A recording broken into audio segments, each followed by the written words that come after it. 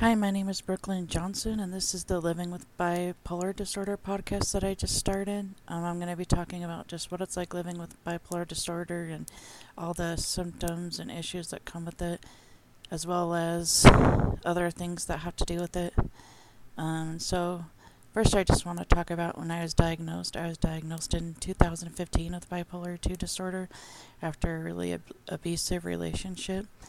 So I've dealt with some PTSD because of that and stuff. And then along with bipolar also comes anxiety, and then you've got the depression and mania. So there's kind of a lot going on with it. And then I take a lot of different medications for it. And I'll have to talk about that in another episode maybe because I'm on a lot of different ones. But I think medication is really important just because it helps me stay stable.